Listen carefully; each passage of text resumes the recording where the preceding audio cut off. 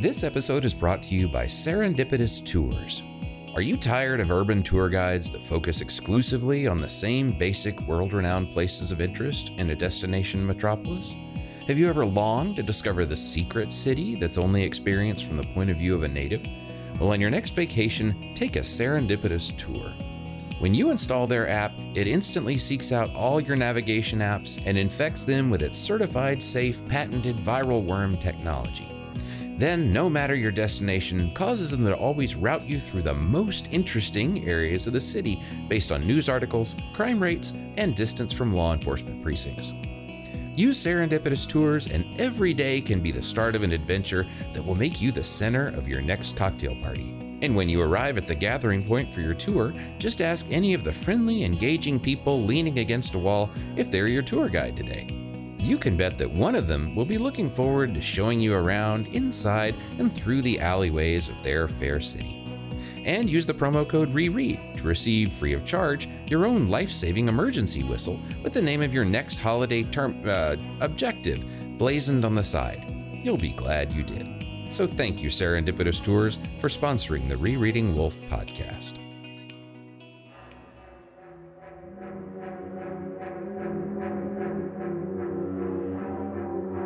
This episode is brought to you by the support of generous listeners just like you. You can learn how to be one of them at patreon.com/rereadingwolf. And thank you, listener patrons, for supporting the Rereading Wolf podcast. Warning. The following discussion is deliberately riddled with spoilers and unhinged speculation on this 40-year-old book, Gene Wolfe's The Book of the New Sun. You can't read a Gene Wolfe story. You can only reread a Gene Wolfe story. Welcome to Rereading Wolf. We've read these books many times, and we assume you have too, or at least plan to. Besides, we're here to understand them, and that means considering the works as a whole. Hi, I'm James Wynn. And I'm Craig Brewer. Hi, Craig. Hello. How are you, sir? I am good. I'm good. And you want to know why? Why? Because we have corrections. We've been wrong, and now we get to make it right.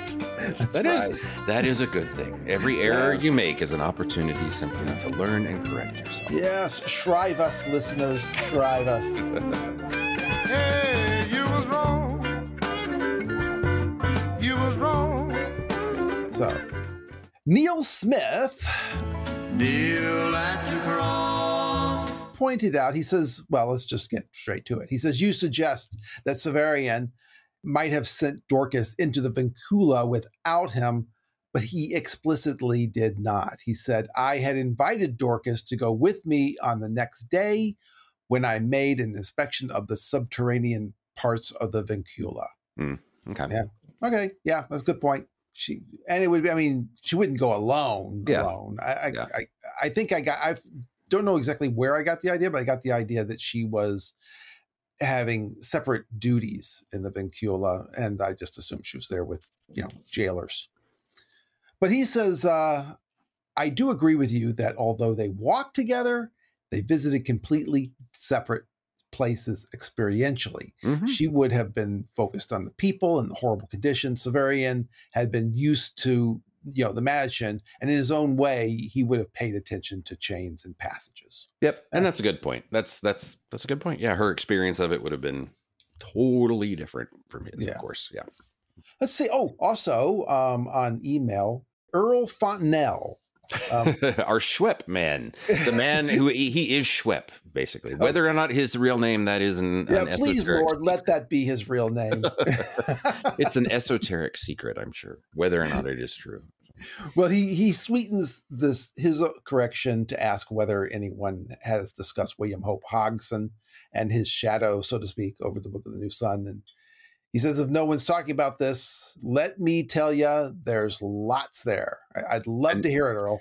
Honestly, it's interesting that he said that because somebody just dug up an old thread on Facebook that I had of just trying to list out all the Dying Earth stories. And yeah, William Hope Hodgson, Nightland is going to be one of the first top things because Vance pretty much straight out says he was kind of copying some of the ideas from Nightland.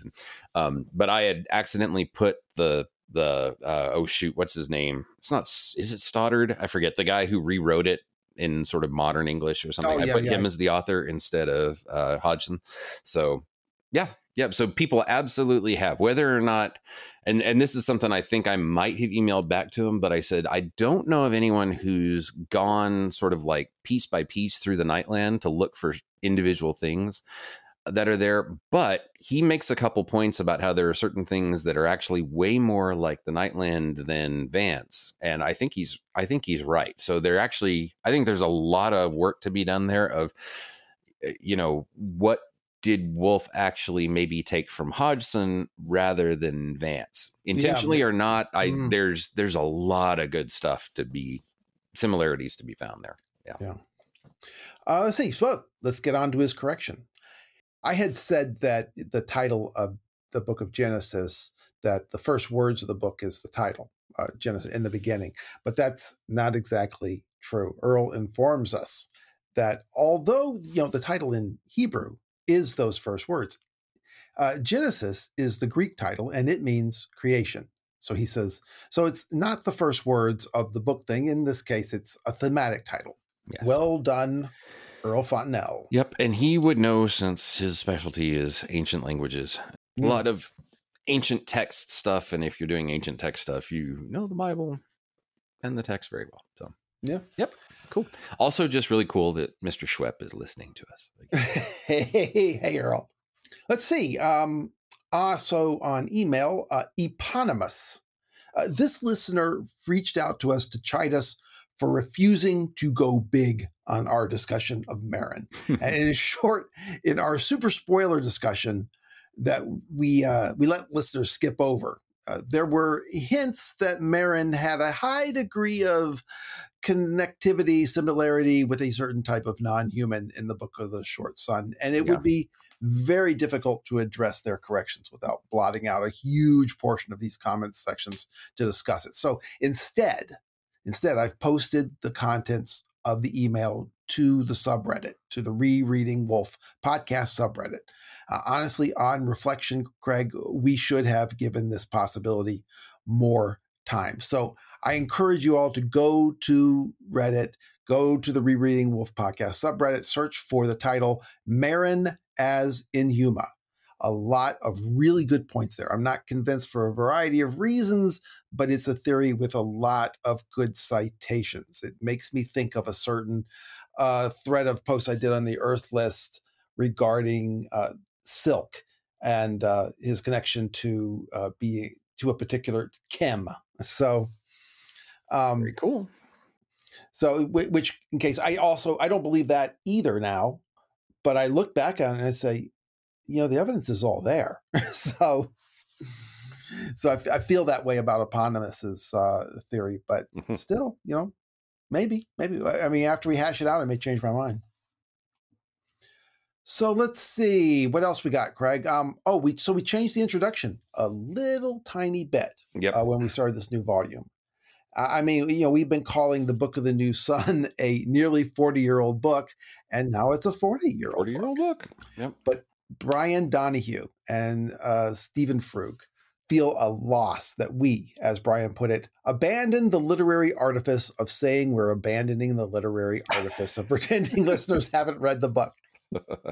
That was me. I kind of just, the more I'd hear it, the more I just didn't like the phrasing. Plus something about it just seemed also slightly pointed and being like, oh, other people pretend, but we're not pretending. I'm like, it just seems rude. But also, I just also didn't like the phrasing. It felt, especially coming out of my mouth, because I think I was the one that said it.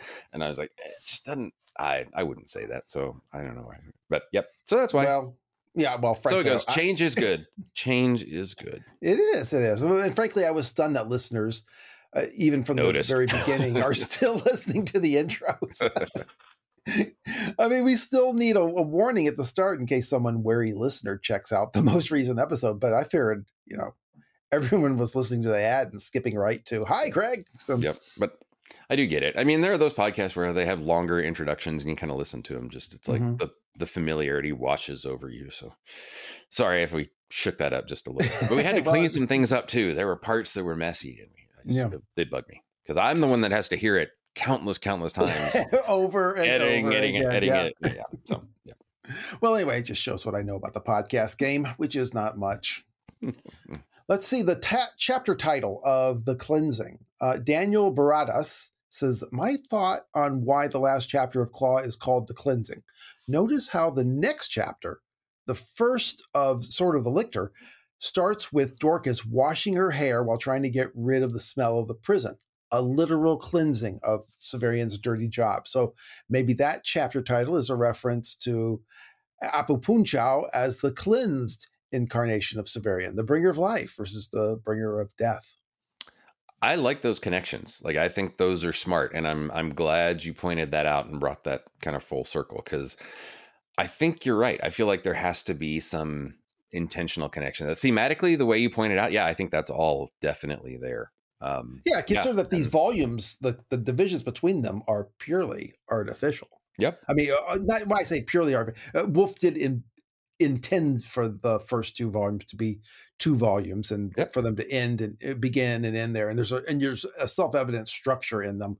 But still, when he's going through all this, he's next chapter is the cleansing, and then following on that is the first one of Sword. Yep. And one thing I always tell my students too is, even if Wolf wasn't sitting there consciously saying, okay, now I need her to be cleaning something in her hair that is symbolically important to connect to something else, the way symbols and the way the logic of these things work, it's subconscious too. It's all working there. That's part of what makes him a good writer.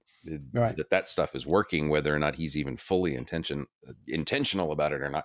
But because it works, because you can make meaning out of it, it's cool, and you can find those things, and that makes it even more fun and thoughtful. So yeah, I like it. I like it a lot. Let's see.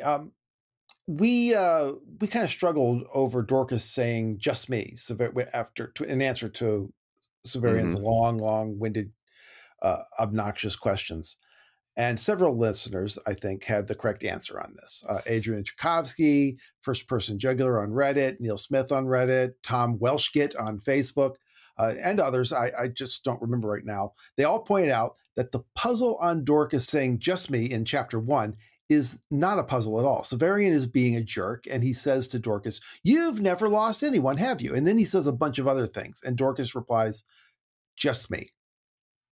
And so Neil Smith put it on Reddit.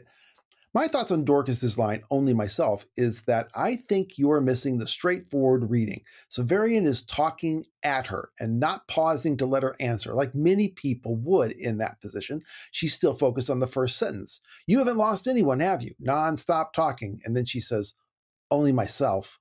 She feels lost, as well as the fact that she has lost all her past, herself.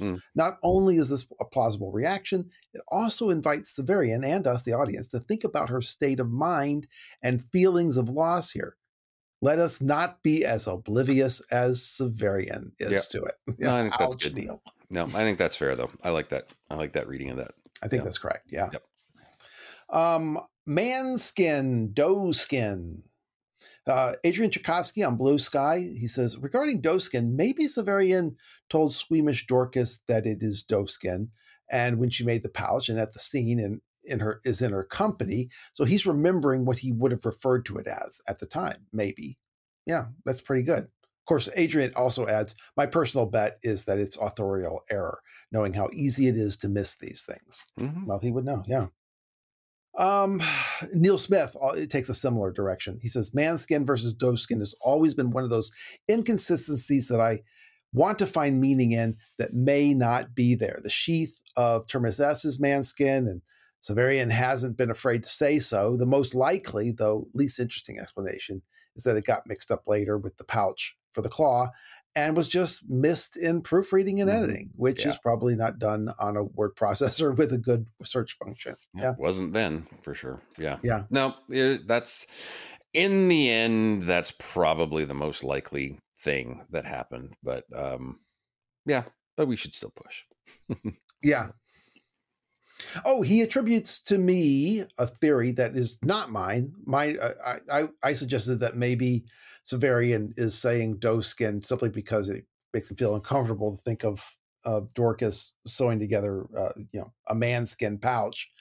The theory that he attributes to me is that doe skin is the female for man skin rather than deer skin, which is intended as background. And that's a pretty cool explanation all on its own, though.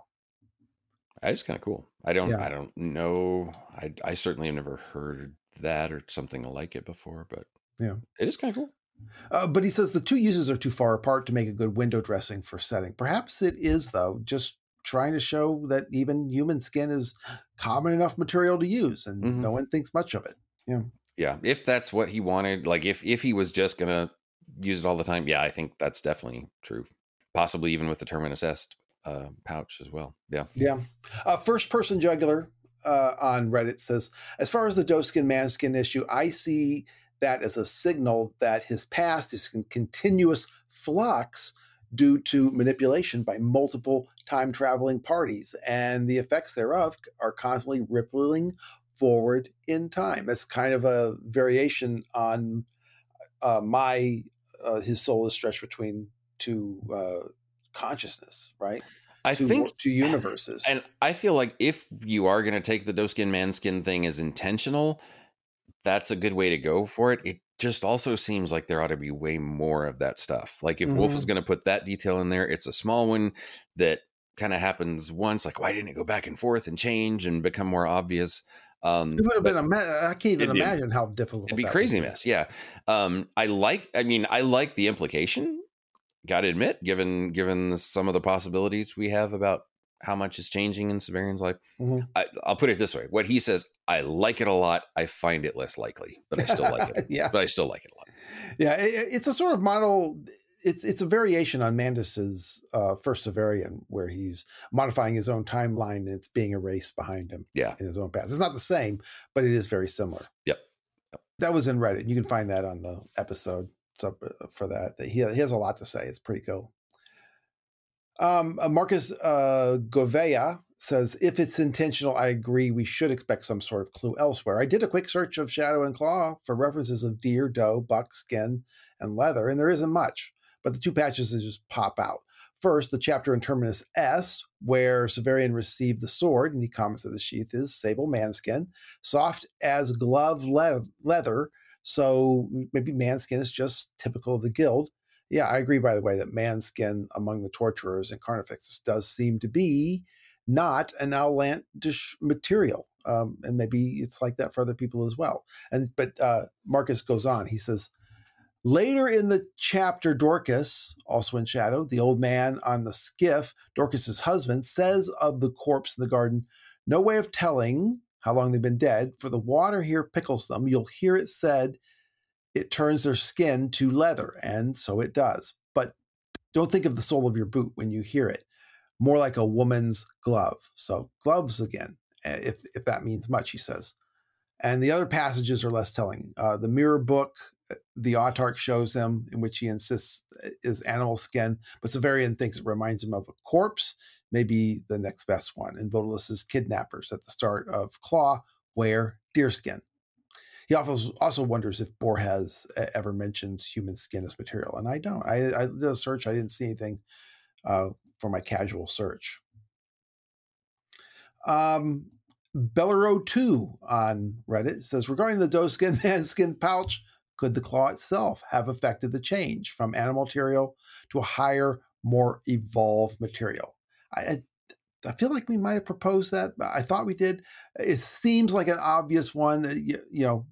Maybe I'm thinking of a listener comment. My issue with that is that Severian ought to have noted that change in that case, the way he did with the wine, when it was changed from water. Yeah. Like, I thought this pouch was doe skin, something like that. Yeah. It seems like the kind of thing, too, that it's not about life. It's not about life, right? It would be changing material, but what in other places, apart from the water and wine bit, is it brings things to life. So without it, I mean, it just seems weird to me that it would take one kind of skin and turn it into a different kind of skin when every other time it's about bringing things back. Yeah. So that's my one concern.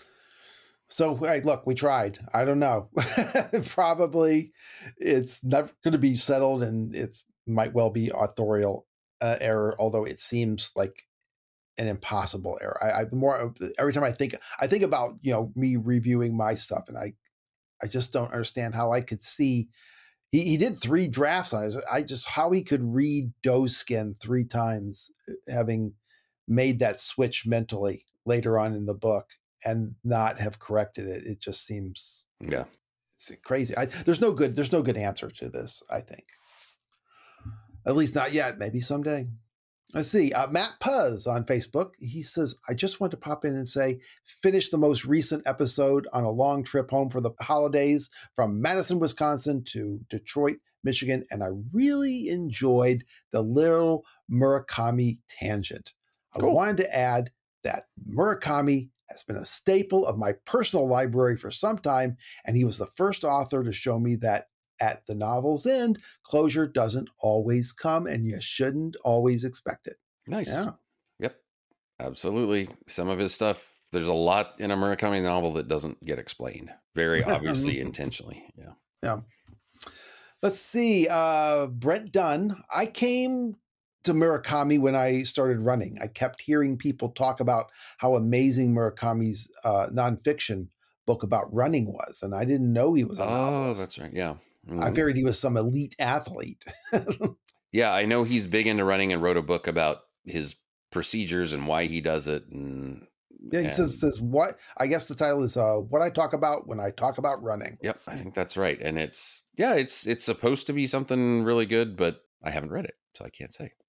I'm also not a runner, so I wouldn't be the best to evaluate things. I would love to be a runner. I've tried many times, but ever since my 20s, I get crippling tendinitis and then have to hobble around for a few months. And then I think, should I try again? I get tired. Really? Yeah.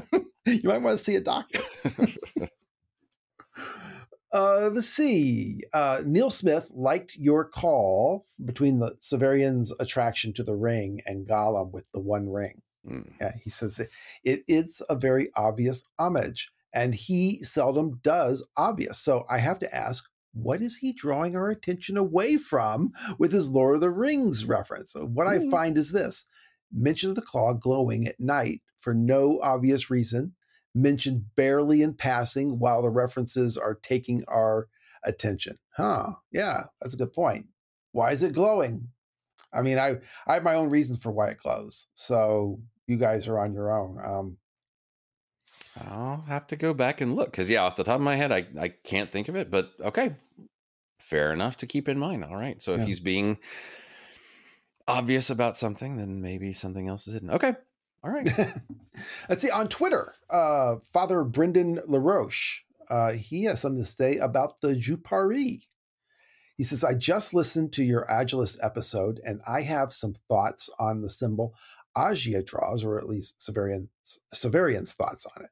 He says, I think it's true that the symbol isn't a Jupari, but I think it makes sense that Severian thought it was. Your in-depth dive into the meaning of the Jupari raises some thoughts. So Jupari is the sun's emissary and teaches the men of the tribe to do sacred dances, which involves masks and flute. And this certainly connects to the torturers living in the Magician Tower and doing the sword dance on Holy Catherine Day. But Jupari also, on behalf of the sun, took the sacred function of performing these rituals away from the women and gave it to the men.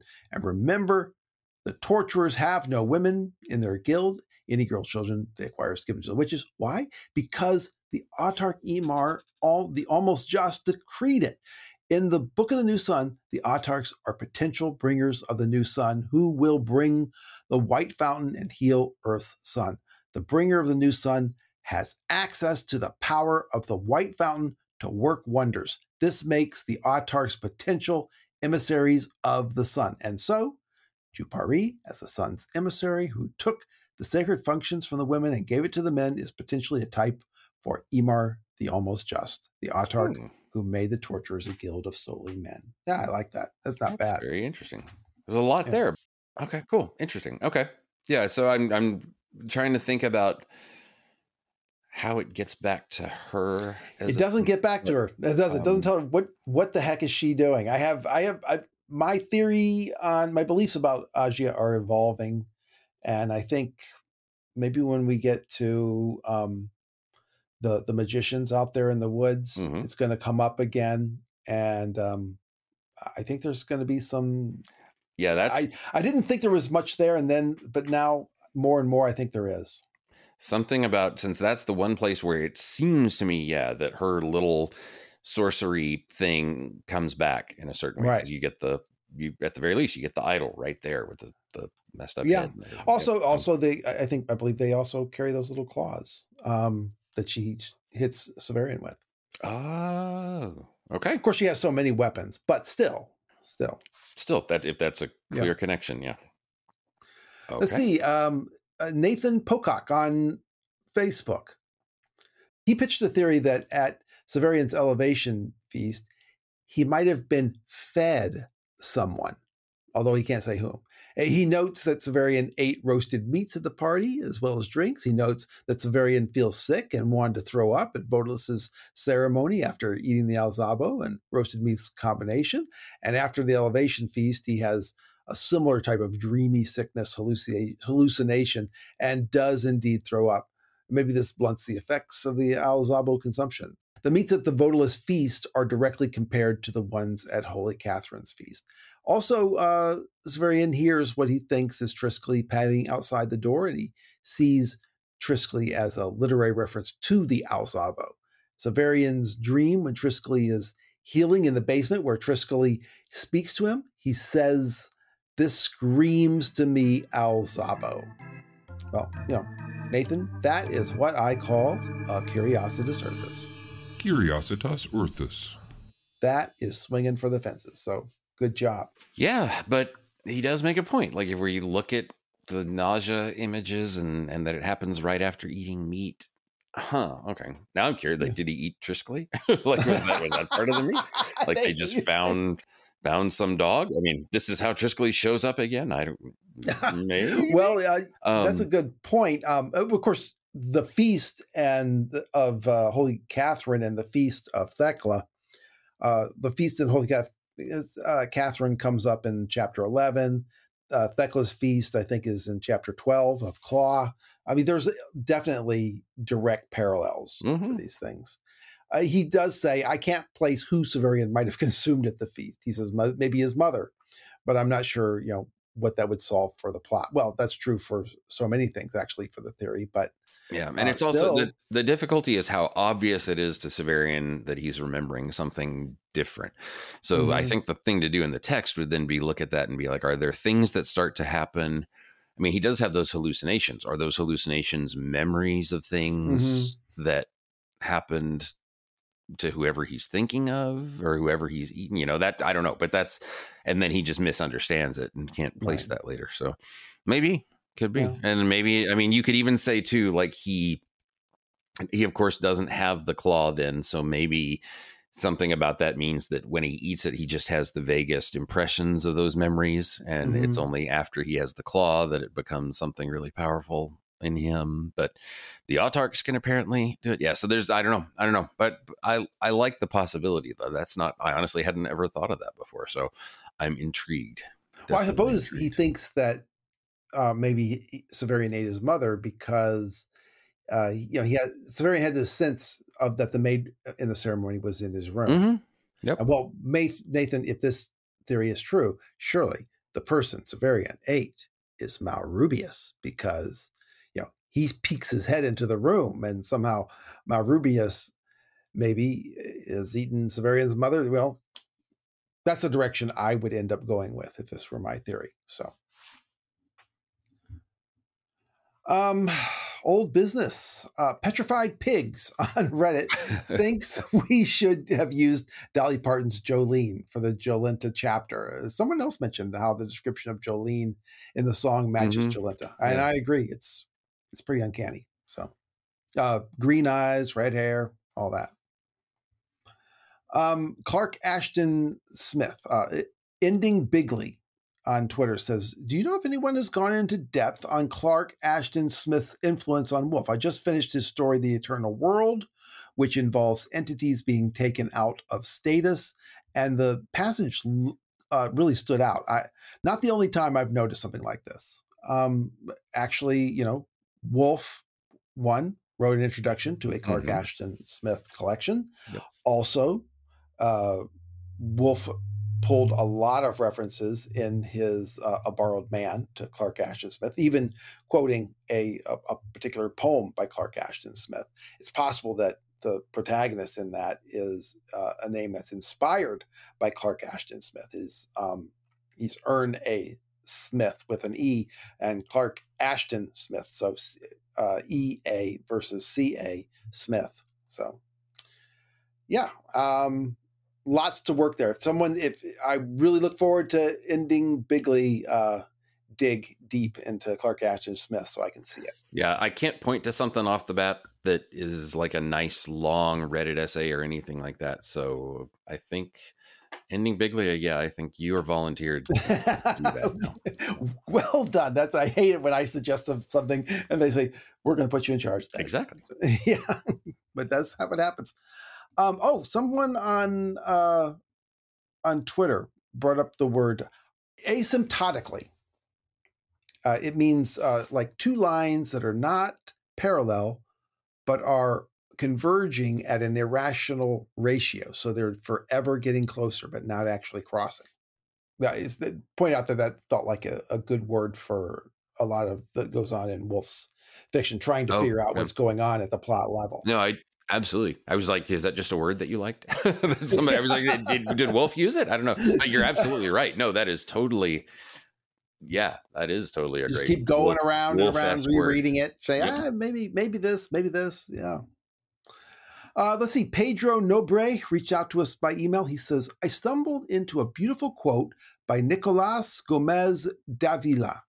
It reminded me immediately of rereading Wolfe. He sent us the quote in Spanish, but I'll just deliver a rough translation. Tradition, propaganda, chance, or advice, choose our readings. We only choose what we read.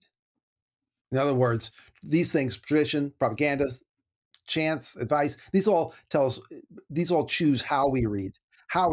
But what we read, that's our choice. Yep. Bill Maddox on Facebook, he says, on the Cumaean, I think James's creepy crawly musings in the summary episode are probably on the right track. I suspect that the snake thing wrapped around the wand in her throat is the actual Cumaean, and the human-seeming body she inhabits is just a vessel or vehicle, kind of like the little alien riding inside the nice old man's head in Men in Black, only 500% creepier. As she swallows the wand in order to allow her true body to physically touch the wand and, do whatever it is the wand does. That seems very, very plausible. Mm-hmm. Brian Donahue, again on Facebook, he offers a thematic confirmation of my assertion that in the timeline of the first two volumes, it's 29 days from Severian's elevation to the Stone Town. He notes that it is exactly 29 days from the St. Catherine's feast day on November 25th to Christmas Eve. He says, December 25th date for Christmas is originally derived from the March 25th date, marking the conception, the Annunciation, or the Evangelissimo. But it quickly became associated with the winter solstice. It's associated with the Feast of the Epiphany or the Theophany, a feast centered around God manifesting himself, especially the episodes of the Magi, hence the Three Kings Day name and the emphasis in the West. The wedding of Cana and the baptism in the Jordan, liturgically, this manifestation describes the terms of light coming into the world. Now, as correlated with the winter solstice, Christ is born into the world at the darkest point, traditionally in the middle of the night, which is alluded to in the Wisdom of Solomon 18:15. From the moment of his coming into the darkest point, he brings light. His birth is a kind of dawn for the world, and many Advent hymns and texts refer to the coming of Christ as this sun dawning upon the world. And he recommends James Macmillan's Advent choral piece, O Radiant Dawn. John the Baptist, whose nativity is marked 6 months earlier on June 24th, is in turn associated with the summer solstice. And John says of himself and Jesus, he must increase, I must decrease. The sunlight decreases starting at his birth and increases with Christ's birth. And then the cycle recurs. Christmas Eve in particular is associated with the temporary triumph of dark forces. this survives in our culture a little bit in the idea of Christmas Eve as a time of scary ghost stories or of spirits haunting old British misers. It's the last hurrah of evil spirits before Christ comes and drives them out or exorcises them with his light. This is all to say, Christmas Eve is a day associated traditionally with utter darkness and evil spirits. Christmas itself is a feast that represents literally the coming of the new sun in a Christian sense and the increase and victory of that sun. In conclusion, he says that Christmas corresponds directly to the theme of Upon as the head of the day spring on high that dawns upon us, as well as involvement of the creepy, the ghostly, and the presence of evil spirits. And so, yeah, Merry Christmas on that. I like that. And that is a good way to have... We don't have a separate Christmas episode, but we do have that. So yeah, that's pretty good. That's kind of what you get for Christmas this year. Enjoy your plum pudding. Yeah. Exactly. Yeah. The only other thing I would think is I do like connecting Apu Punchao to Christmas just because that people think pre-Christian religion or something like that is certainly not going to be connected with Christmas. But that connection talks about some kind of truer meaning behind the specific traditions that would be, the more eternal version of that. Mm-hmm. So yeah, I kind of like that. Yeah, beautiful. You keep the crooks and charlatans in business, babe. But do appreciate your patronage. And it is time to thank our new patrons. We have quite a number since last time. 5 new journeymen. We have John Whaling, Sean Gavin, Ian Dickman, Craig LaRock, kind of like that name, and also Hinch55, who went ahead and paid for the whole year, which is something you can do if you don't want to have the irritating little monthly charges. You can just do that. But still, by the way, even if you just for over $2 just for 1 month, you can still get everything on there, but you just get access over the whole thing each month with all the new bonuses. Speaking of bonuses, the bonus this episode is a short story that you're not going to find in either of the 2 new collections. This is one that was actually published in Wolf's Texas A&M newspaper or literary magazine. Kind of hard to tell exactly which one, but hasn't been recollected, even though you can find it online, but we go through that. But we do also have one new master patron who goes simply by the name Farnbone. I'm rather intrigued by that name, but I like it. But yep, so at the master level, that's $5 a month. That gets you the tag and a few extra little goodies here and there. But please check us out on patreon.com/rereadingwolf.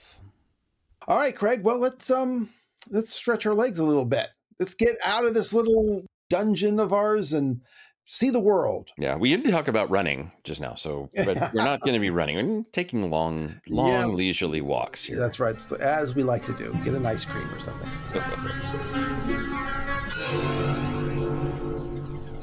Chapter 2, Upon the Cataract. So here we are. By my calculation, 86 days from the Feast of Holy Catherine, 3 moon cycles, and 1 day since the events at the Stone Town. Okay.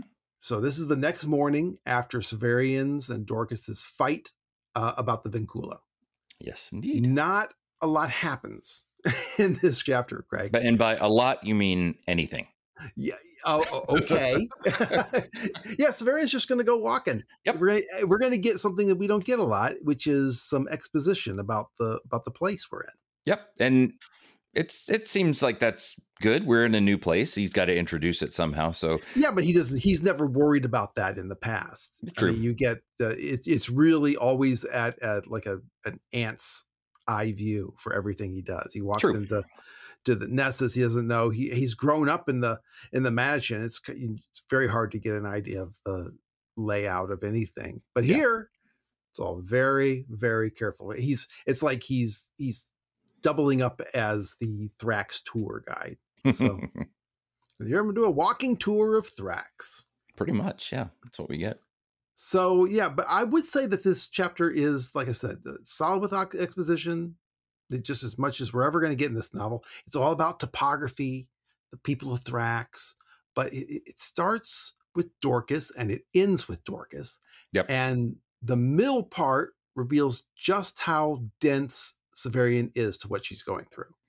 Yeah, I think that's probably a good way to kind of overall describe what's going on here. Because in the larger sense of New Sun, do we need to know this much about Thrax in order to see how he escapes later? No, we don't. Like, it's not really particularly enlightening about Nessus culture. I mean, there's a little bit we get. He sets up some stuff about the autochthons and the zoanthropes that show up later on.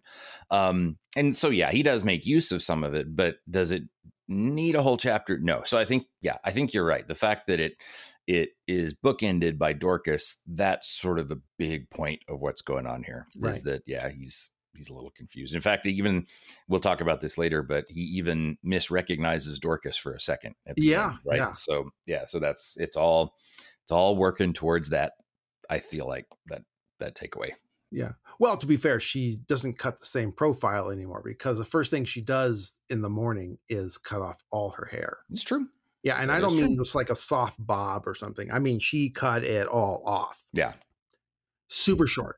They don't have electric razors, I guess. I don't know, but it would be something like that. They probably have scissors maybe. Or something. Yeah.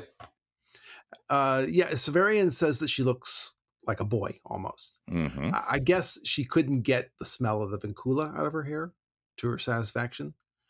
And remember, they thought about Severian's new job, its cruelty, its massiveness, just the wrongness of it all. And she put some kind of circlet around her head. And because it is what she does, she puts a white peony in the circlet band. Peonies are the state flower of Indiana. And so I live in Indiana, and I did not know that. So there you go. Okay. And in China, they are the queen of flowers. Supposedly, white peonies represent shame. Mantis's chapter guide says that they also represent anger, but you might wear them to signal, like, I'm sorry. She could wear it to signal, I'm ashamed of you, Severian. Yeah. Or I'm ashamed to be a part of all this. Yeah. And that makes sense. Sense.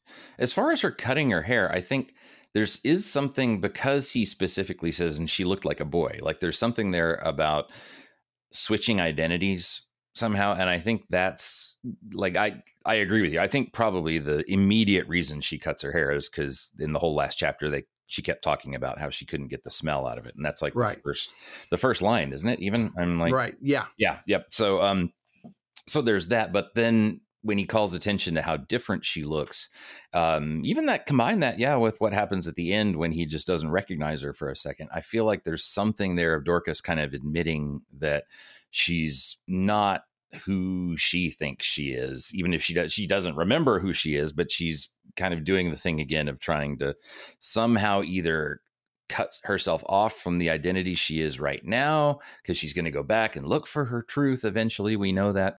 But yeah, I think that's kind of the big point. I didn't look this up because it just occurred to me now, but isn't there some tradition of women cutting off all their hair or shaving their heads as a matter of shame or mourning, or if mourning, or if they get divorced or something like that? I can't remember. Yeah, for mourning, definitely. And I'm sure as you're saying that, I'm like, oh, I feel like I know that from various things. I'm pretty sure. Yeah. In fact, I'm trying to remember. It seems like there's even a Shakespeare play where one of the characters does that in like a moment of grief, but I can't remember exactly. So I'll have to look it up and see. Somebody will remember. Somebody out there. And the name peony originates from the physician Pion, who was a student of the great physician Asclepius. Pion healed Hades, death himself, using the root of the peony flower. Resurrection is a kind of healing of death, I guess. But as one who healed death, you kind of represent death. And Asclepius got jealous and he tried to kill him, which could be support for the theory that Dorcas was murdered, I guess. But Zeus saved Pion from certain death by turning him into a peony. Which is, I guess, a kind of continued life. But yeah, just like how Narcissus, like turns into a flower and all that. Yeah. Like, is that really? I don't know.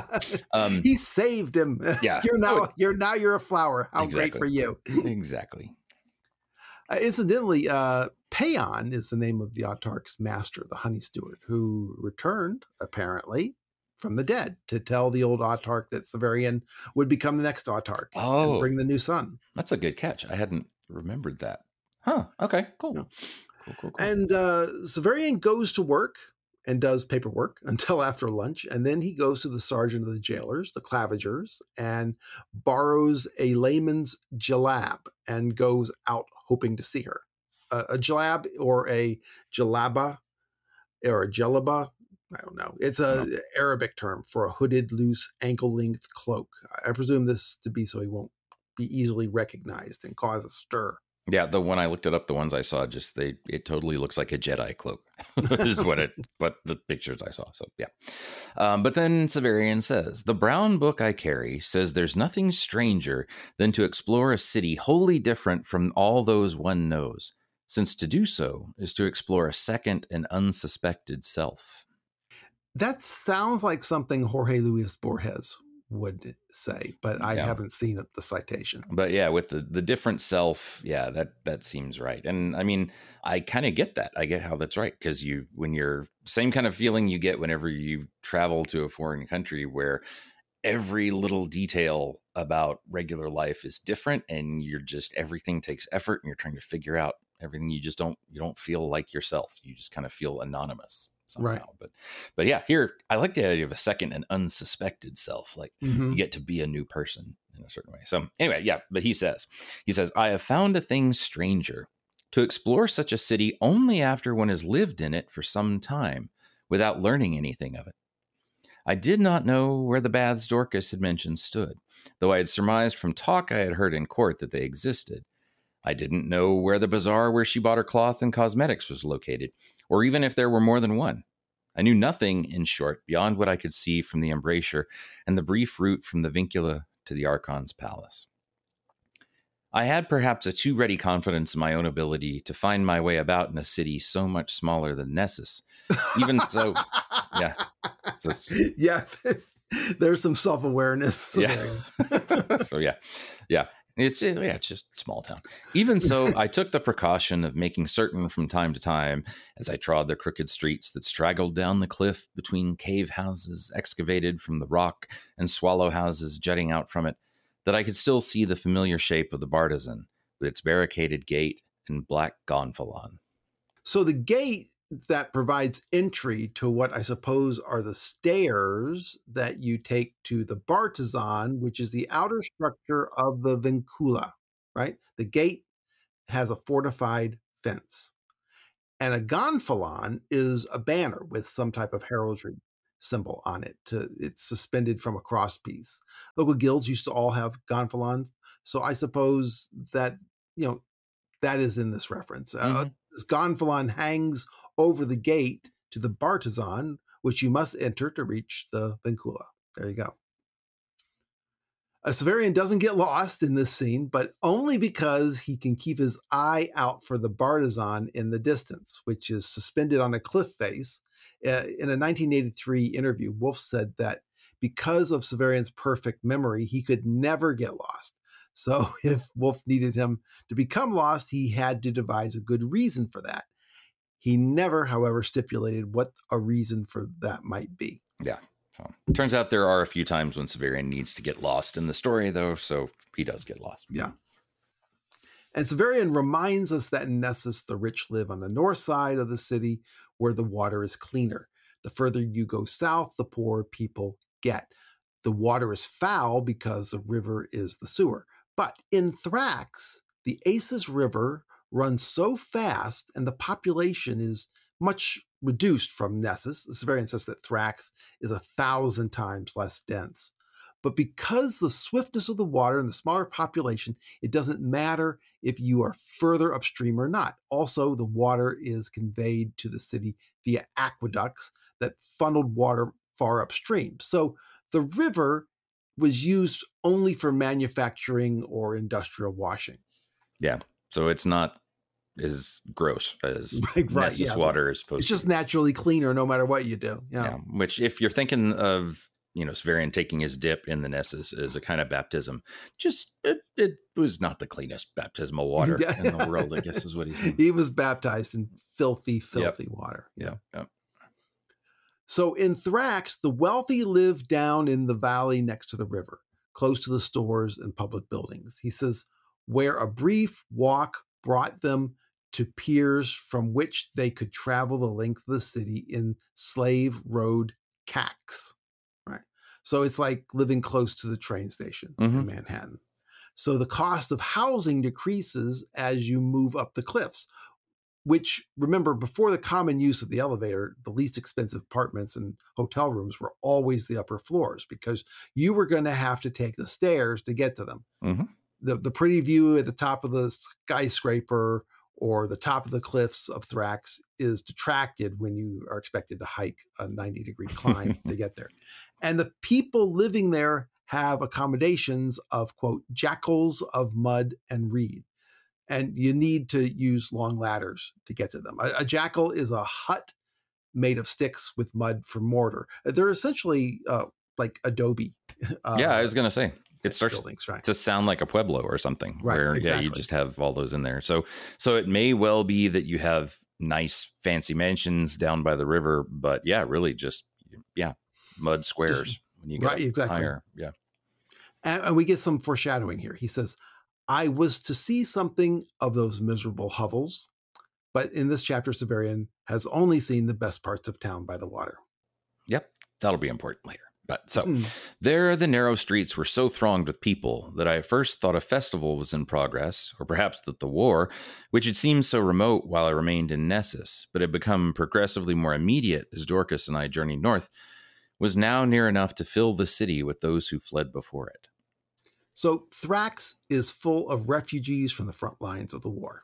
Or that's one thing he thinks would be reasonable based on all of this. Yeah. So, and then he goes on, there's a lot of comparison between Thrax and Nessus in this chapter. So Nessus is so extensive that it has, as I have said, 5 buildings for each living inhabitant. Remember that most of Nessus is vacant buildings in the south. The reference to how extensive it is seems to suggest that this is what he means. But I suppose this could also mean that despite the numerous population of the city, people build and leave for more dwellings than the population can fill. Yep. And by the way, that one reminder about the war being closer, that's something to keep in mind, because there are parts of Sword where it feels like he's just wandering in a vague wilderness. But if you remember that where he is constantly getting closer and closer and closer to an actual war, that's more realistically kind of what it's like, that right. He could always find something, and then he does, as it actually happens, get pulled straight into a huge conflict and all kinds of stuff, different way. Right. So it's not just lonely wandering, really. So, but he says, in Thrax, that ratio is surely reversed. And on that day, it seemed to me at times that there must have been 50 inhabitants for each roof. 2, Nessus is a cosmopolitan city, so that although one saw many foreigners there, and occasionally even Caucasians come by ship from other worlds, one was always conscious that they were foreigners, far from their homes. Here the streets swarmed with diverse humanity, but they merely reflected the diverse nature of the mountain setting, so that when I saw, for example, a man whose hat was made from a bird's pelt, with the wings used as ear flaps, or a man in a shaggy coat of kaberu skin, or a man with a tattooed face, I might see 100 more such tribesmen around the next corner. So there's a lot of diversity in Thrax, but it is because the region itself is diverse, which I suppose is reflected in the eclectic ethnicity itself. Yep. Which also starts to make you think that Nessus and the Commonwealth, those people may just be sort of like the wealthy who seem to have settled places, but there are still all these other cultures going around. And that's not something that really comes across in the early books, but I think here he really wants that, especially with the autochthons, which may well just be a name that he kind of broadly applies to anyone who doesn't live like the Nessus people. But we're going to see rural people or something around Nessus. There may well be lots of groups, and I mean it's tempting in some ways to see them, and he even encourages that with some of the ways he describes them as, like, proto-Incans or what's left over of the Native American races from the time. Just he suggests little things that are supposed to connect you to that. And it may well be something like that, but it could also be, just whatever kinds of leftovers from whatever societies have been out there. But It does seem like it's really a big mix. So. Yeah. So a kaberu or a kabaru, I don't know. It's an Ethiopian wolf, Canis simensis. It looks a lot like a coyote, and DNA analysis shows that it's not closely related to other African dog species. It's most closely related to European gray wolves or coyotes. Other names for it are the Simenian's fox, the Simeon jackal, the Ethiopian jackal, the Abyssinian wolf. Abyssinia is the old European name for Ethiopia. The term Simenian fox or jackal comes from a population being found in the Simenian Mountains, and the word Simeon just means north. So the North Mountains. This particular wolf is highly endangered. There are about 200 adults left in the wild. The reason I'm digging so deep into this casual reference is because, first, it demonstrates just how hard wolf might have dug for the appropriate animal skin to be found in the mountains in the far north of the Commonwealth. And the other is that kaburu is really a deep cut for a name for this animal. I was only able to find the word on a Polish Wikipedia page, and it seems to be Polish for wolf. But Lexicon Earthis confirms that a kaburu is an African mountain wolf. And the only instance of it in Polish was a reference to Canis simensis. So Canis simensis. So I know we have Polish listeners. Maybe they can provide more insight. That's kind of cool. So Severian mentions that you do see cacogens in Nessus from time to time. Mm-hmm. And of course, if it just means people from other planets, I don't know, that just seems like a weird name to call them for, cacogens. So I presume all of these look like, monsters, like in the masks that we're used to seeing, like Severian saw at the play. He never clarifies. Yeah. So, I mean, there was a period where I thought cacogen meant any kind of foreigner, like aliens or Ashians would be cacogens too. Mm-hmm. So, and there are a couple of uses of it where it's so vague that it could mean that, but yeah, I think it probably is more like you're saying. Yeah, I think so, because also I don't think humans can leave the planet. Yeah. Yep. Anyway, I mentioned the eclectic ethnicity of the population. We quoted from this chapter regarding the eclectics in detail in chapter 29 of The Claw of the Conciliator. However, we do get some additional detail about the eclectics, along with some of city-born Severian's biases about them. So we might as well quote the whole thing again as an introduction. Okay. These men were eclectics, the descendants of settlers from the south who had mixed their blood with that of the squat, dark autochthons, adopted certain of their customs, and mingled these with still others acquired from the amphitrions farther north, and those in some instances of even less known peoples, traders and parochial races.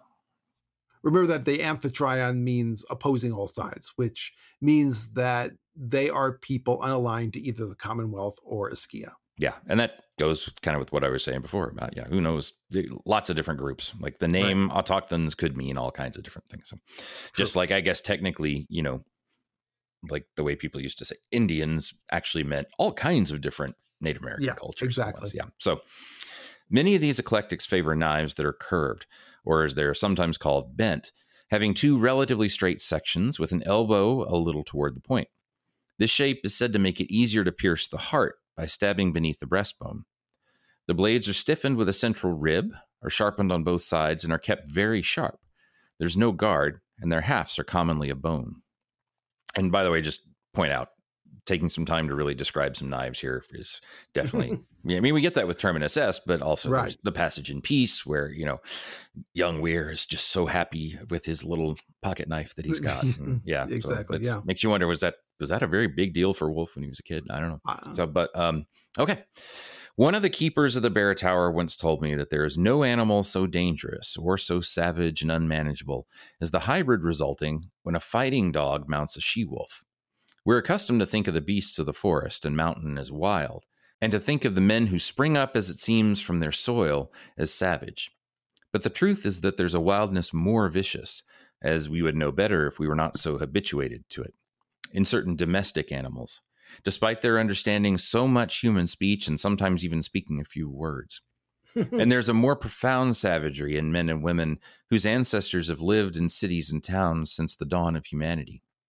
Vodulus, in whose veins flowed the undefiled blood of 1,000 exultants, exarchs, ethnarchs, and starosts, was capable of violence unimaginable to the autochthons that stalked the streets of Thrax, naked beneath their Huanaco cloaks. Oh, wow.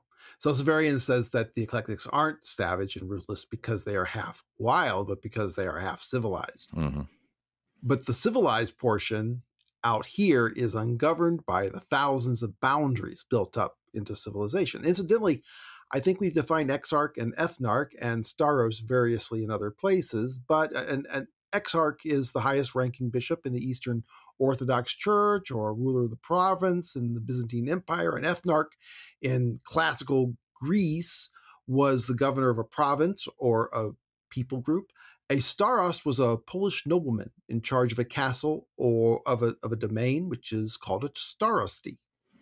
I had forgotten that one. I remembered the other two, but I couldn't remember if we had mentioned starost. But now that you say that, I think so. Cool. Sounds like something we would have done. Mm-hmm. The Huanaco cloaks worn by the autochthons is a cloak of Huanaco skin. A Huanaco or guanaco is like the vicuña, a wild descendant of the North American camel.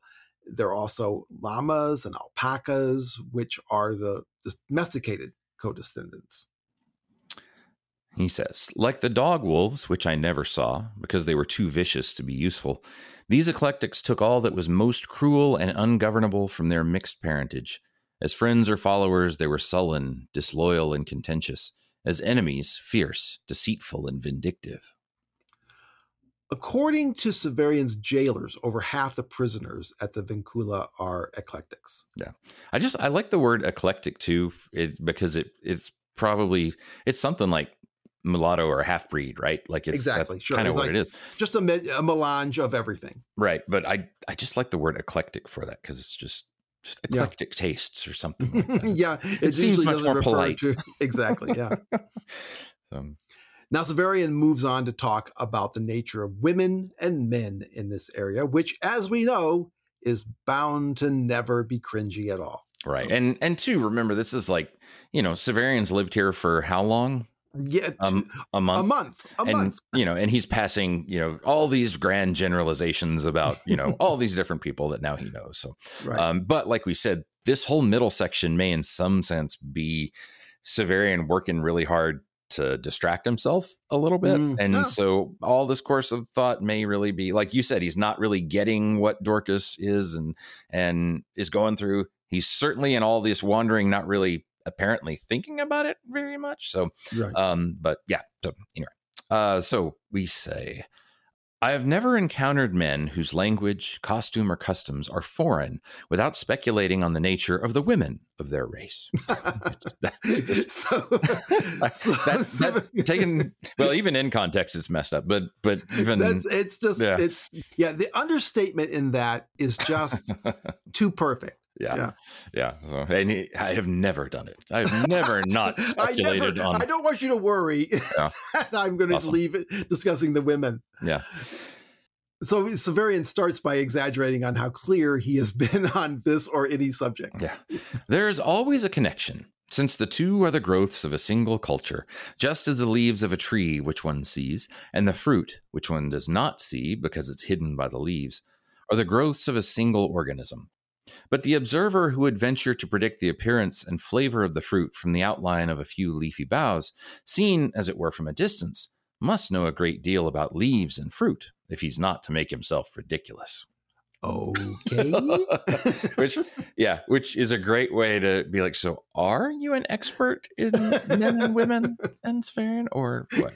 Do you know anything about leaves either? Yeah. I mean, the people who like to think that all of Severian's sort of philosophical or whatever these are asides like this are supposed to be read almost as like self-satire or something. This passage, I think, more than any of the other ones, is the perfect kind of example of that. So yeah.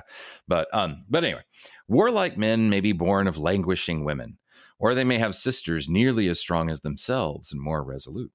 And so I, walking among crowds composed largely of these eclectics and the townsmen, who seemed to me not much different from the citizens of Nessus, save that their clothing and their manners were somewhat rougher, found myself speculating on dark-eyed, dark-skinned women with glossy black hair, as thick as the tails of the skewbald mounts of their brothers. A skewbald horse has spots or patches of white on a coat of any color other than black. He calls them mounts, and we should not assume that they are horses as we think of them. Yeah. And this is also a part here, too, where, I mean, yeah, it's just when he's describing there, first I see these people who are much like Nessus, and it's so tempting to be like white, because then he goes in and talks about the dark-eyed, dark-skinned women with glossy black hair. It's very much the sort of Tolkien kind of thing where it's like the elves are all pure white and glowing in silver, and then they're the swarthy men from the east or whatever. Yeah. So, but anyway, dark-eyed, dark-skinned women with glossy black hair, whose faces I imagined as strong yet delicate, women given to ferocious resistance and swift surrender, women who could be won but not bought, if such women exist in this world. Oh, some of this, if such women exist in this world. Yeah. Some of this is, of course, the variant's fantasy of the exotic, but he's done worse in his assessments of people. I guess so, yeah. Yeah.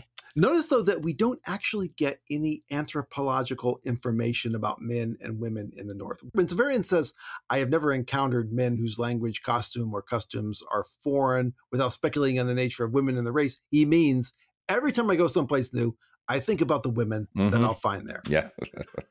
But he moves on from the women quickly. Yeah. From their arms, I traveled in imagination to the places where they might be found.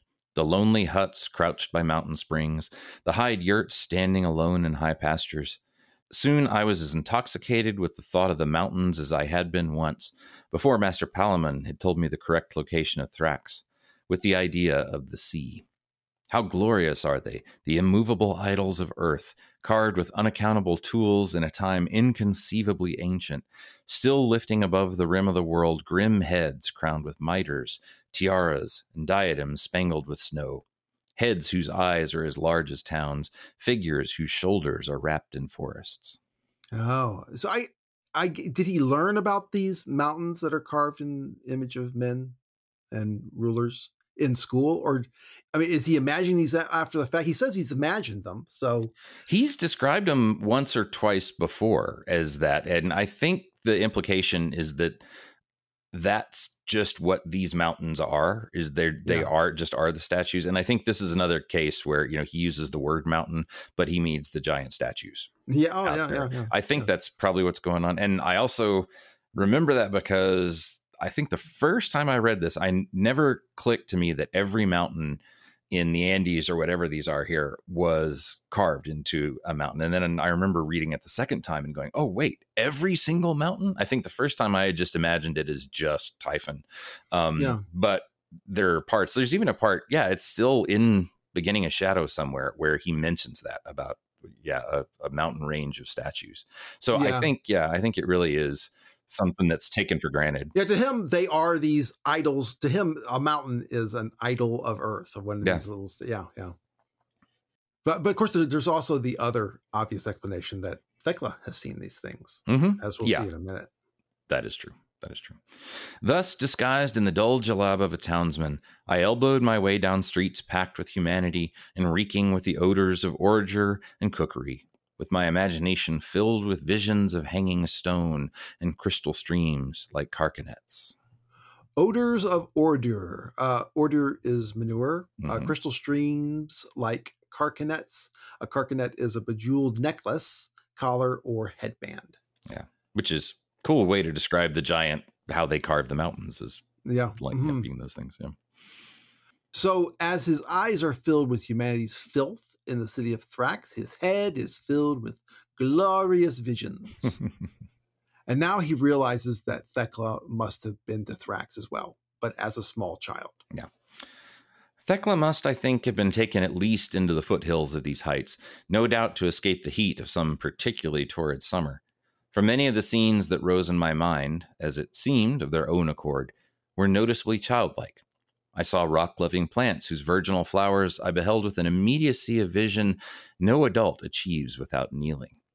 Abysses that seemed not only frightening but shocking, as though their existence were an affront to the laws of nature. Peaks so high they appeared to be literally without summit, as though the whole world had been falling forever from some unimaginable heaven, which yet retained its hold on these mountains. And now he has walked from his room in the Bartizan to the Aces castle.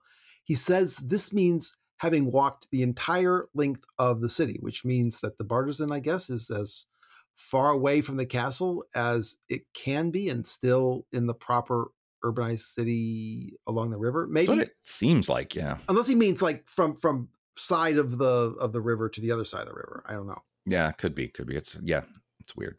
That one I'm not exactly sure. So he says, quote, I made my identity known to the postern guards there and was permitted to enter and climb to the top of the donjon. A postern guard is the guard at the back entrance of the castle. The donjon is the castle keep, the fortified tower in the center of the castle. It is intended as the last refuge during an attack. The term donjon in reference to these keeps implies it is also the offices and residences of the highest authority. It was also used as a place of confinement in the castle, which is how the term donjon morphed into dungeon in English. Cool. So Severian has gone from climbing the Madison Tower 3.5 months ago to climbing the tower keep in Thrax. And this volume will end with Severian at Baldander's Keep, as he will note at the end that he has traveled from tower to tower. What other middle book in a series is talking about two towers? I can't remember. I can't remember. Yeah. But yeah, this, like you said, this was a Thecla memory he had. So he says, when I had gone to the top of the Madison Tower to make my farewell to the only place I had known, I'd stood at one of the loftiest points of the citadel, which was itself poised atop one of the highest elevations in the whole area of Nessus. The city had been spread before me to the limits of vision, with guile traced across it like a green slime of a slug across a map. Even the wall of Nessus had been visible on the horizon at some points, and nowhere was I beneath the shadow of a summit much superior, that is, higher in elevation, to my own. Here the impression was far different. I bestrode the Acis, the river, which leapt toward me down a succession of rocky steps, each twice or 3 times the height of a tall tree. Beaten to a foaming whiteness that glittered in the sunlight, it disappeared beneath me and reappeared as a ribbon of silver racing through a city as neatly contained in its declivity as one of those toy villages in a box that I recalled receiving on a birthday. And this was Thecla's memory. Yeah, so the I here means, Thecla. So, yet I stood, as it were, at the bottom of a bowl. On every side, the walls of stone ascended, so that to look at any one of them was to believe, for a moment at least, that gravity had been twisted until it stood at right angles to its proper self by some sorcerer's manipulation with imaginary numbers. And the height I saw was properly the level surface of the world. For a watch or more, I think, I stared up at those walls and traced the spidery lines of the waterfalls that dashed down them in thunder and clean romance to join the Acis, and watched the clouds trapped among them that seemed to press softly against their unyielding sides, like sheep bewildered and dismayed among pens of stone. So the citadel was built at the highest location overlooking the whole region, but here the castle of Thrax is dwarfed and but one small element in the geography around it. So the cliffs going up above it higher than the castle keep itself. And Severian is moved to a much wider world where he cannot delude himself, as he did growing up, that he is at the most important place in it. Yeah, I think that's right. Then I grew weary at last of the magnificence of the mountains in my mountain dreams, or rather not weary, but dizzied by them until my head reeled with vertigo, and I seemed to see those merciless heights even when I closed my eyes, and felt that in my dreams, that night and for many nights, I would fall from their precipices, or cling with bloody fingers to their hopeless walls. So he looks back at the Bartizan where he lives now, a very modest little cube cemented to a cliff that was hardly more than a ripple among the incalculable waves of stone around it, as he says. Yeah. He says, I plotted the courses of the principal streets, seeking, as in a game, to sober myself from my long gazing on the mountains, to identify those I'd walked in reaching the castle, and to observe from this new perspective the buildings and market squares I'd seen on the way. By eye, I looted the bazaars. I like that way of referring to looking down on the marketplace from above. By eye, I looted the bazaars. Yeah. So finding that there were two, one on either side of the river, and I marked afresh the familiar landmarks I'd learned to know from the embrasure of the vincula, the harena. That is, again, the arena or stadium. Oh, okay. Gotcha. So the harena, the pantheon, then the archon's palace. Then, when everything I had seen from the ground had been confirmed from my new vantage point, and I felt I understood the spatial relationship of the place at which I stood to what I had known earlier of the plan of the city, I began to explore the lesser streets, peering along the twisted paths that climbed the upper cliffs and probing narrow alleys that often seemed no more than mere bands of darkness between buildings. In seeking them out, my gaze came at last to the margins of the river again, and I began to study the landings there, and the storehouses, and even the pyramids of barrels and boxes and bales that waited there to be carried aboard some vessel. Now the water no longer foamed, save when it was obstructed by the piers.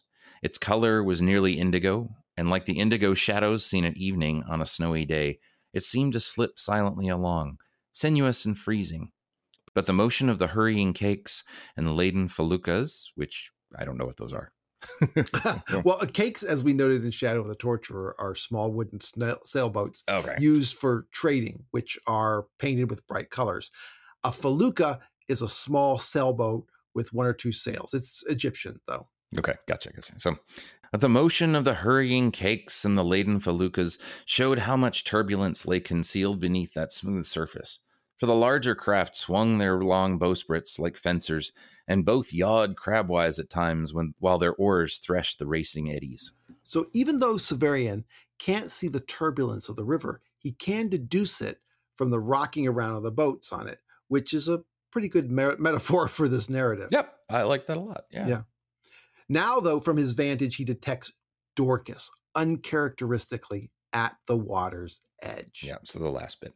When I had exhausted all that lay farther downstream, I leaned from the parapet to observe the closest reach of the river and a wharf that was no more than 100 strides from the postern gate. Looking down at the stevedores there who toiled to unburden one of the narrow riverboats, I saw near them, unmoving, a tiny figure with bright hair. At first I thought her a child because she seemed so small beside the burly, nearly naked laborers, but it was Dorcas, sitting at the very edge of the water with her face in her hands. Dorcas is in the middle of an unpleasant revelation, which as rereaders, you all know about already. So I think so very little of it happens. I think I just read almost the whole chapter to you too. Yeah. So it's like, well, what do you do? There's no sense there's breaking down a chapter or summarizing something that Wolf has already done so well. Yeah. And it really is a lot about, him kind of listing off things and one long big distraction from Thecla. I mean, it is good too. It's beginning of a new book, right? And thinking of how it was initially published, you got to remind people of some stuff. So this is a good way to talk about Nessus, remind you of the old city, remind you now where he is, or where he is at this point, and kind of get you caught up. So it makes sense, especially as they were initially published, to do something like that. So just like we get a section like that in Claw as well, that kind of recaps a lot of things. So it's not really recap of the plot, but it's recap of the setting, I guess we have. But it's interesting that Severian spends so much time describing this city that he is going to leave without really spending much more time there at all. Yeah. Yep. I mean, we have 12 chapters to go here, Craig, but I don't think we have another day to be in Thrax. Yeah. And that kind of fits, right? Because there's all this stuff here. Well, just like in Shadow, he spends all that time on Nessus and then it's like gone. And we're, after the first third, we're out of there. Same kind of thing here, where really the fun of the books is the not knowing. And so if we were going to spend a ton of time in a place that we knew already, it's not like that. So there is kind of a fun I don't know, a sort of bit of a tease here that this place is going to be really important. And then we're getting pretty let me soon lay we're in it the mountains. all out for you so you Yeah. understand all of the how it's going to work. I don't know. Maybe it helps us understand how he escapes. Yeah. But it also does give you a sense of that we're now in slightly less civilized area because he goes through all this stuff with the autochthons and people who I don't really understand. Like anytime he's making like those vast generalizations about people, that definitely seems like, okay, he's totally in a foreign land. So he's just imagining stuff and he doesn't know what's going on. And that's pretty much true. What's going to happen here? Well, we certainly hope you're going to reach out to us with your ideas and other comments, your thoughts, corrections, and complaints, and that you will bring them to us on the Facebook group, subreddit, Twitter, email, Patreon site, anything, Instagram. And you can find out how to do all that in the show notes. Leave a review on Apple Podcasts and tell your wolf reading friends. And until you hear from us next, droning on about a city which we are not going to hang around in, may the Moira favor you. Yes, indeed. I don't have anything witty to say after this.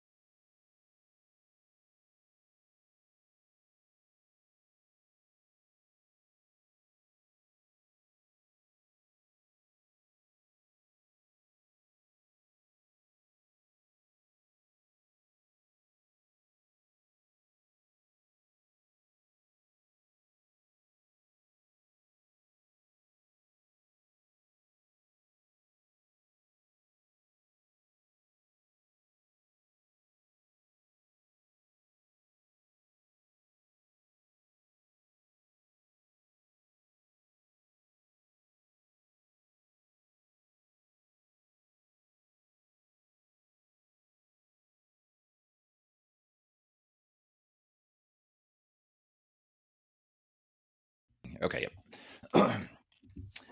Chapter 2, Upon the Cataract. I'm going to change chairs. Hold on. Oh, okay. I thought you were like, I'm going to change direction. We're not using my... That sounds like something we're actually going with. No, that's not a direction I'm going. Hang on. Remember the chair. Yeah, I could already hear the chair starting to creak. And I said, no, I'm not going through that again. I'm going to try and you sound fine. You sound normal. Oh, okay, good. And I always have to put away anything on my desk that's close so I don't fiddle with it because I'm a bad fiddler. General area. Here, I can let me try. If I turn my gain up, I'm sure it's going to start sounding a little bit more like I'm. Your gain is fine. Don't worry about it. Don't ice cream. I have no idea. Did they have a Spanish ice cream? I don't know. Yeah, I don't know. I can't. Off the top of my head, I can't think of like a specific cold treat unless I'm dumb. But forgetting something obvious. But yeah. Okay. Well, good. That was good. Good. All right. So perhaps that the war, which it seems so remote, which it seems so remote, while it remained. How's sports going? There's a lot of it. In fact, Sam, I told you, Sam had a game against University of Chicago. So that was probably the only local game he'll ever have because everything else is like, wow, Southern California. So cool. Yeah. And it was fun. It's like, apparently pretty sure there were actually more of the parents for Sam's team there than there were of the U Chicago kids. That's rough. But it's fun. Sam would come out and he's punting and doing kickoffs. So, it'd be punt time, which normally is not good for the offense, but the punter would come out and they'd be like, Sam Brewer prepares to punt. Mm-hmm. And, there'd be like 30 of us going, yeah. That was fun. Like never before has a punter been so appreciated. So popular. Oh, it's got quite a following. I mean, I've told you this before, but just because I knew I understood the plays. And so I would, they'd call the play and then it was basically my job to make sure the two guards and the tackles knew what they were supposed to do. And then I'd pretty much just like, I didn't really block particularly well or something. I think they figured as long as I could just get in somebody's way, that's good enough. so that's pretty much all I did. And I get beat a lot. Just be an obstacle.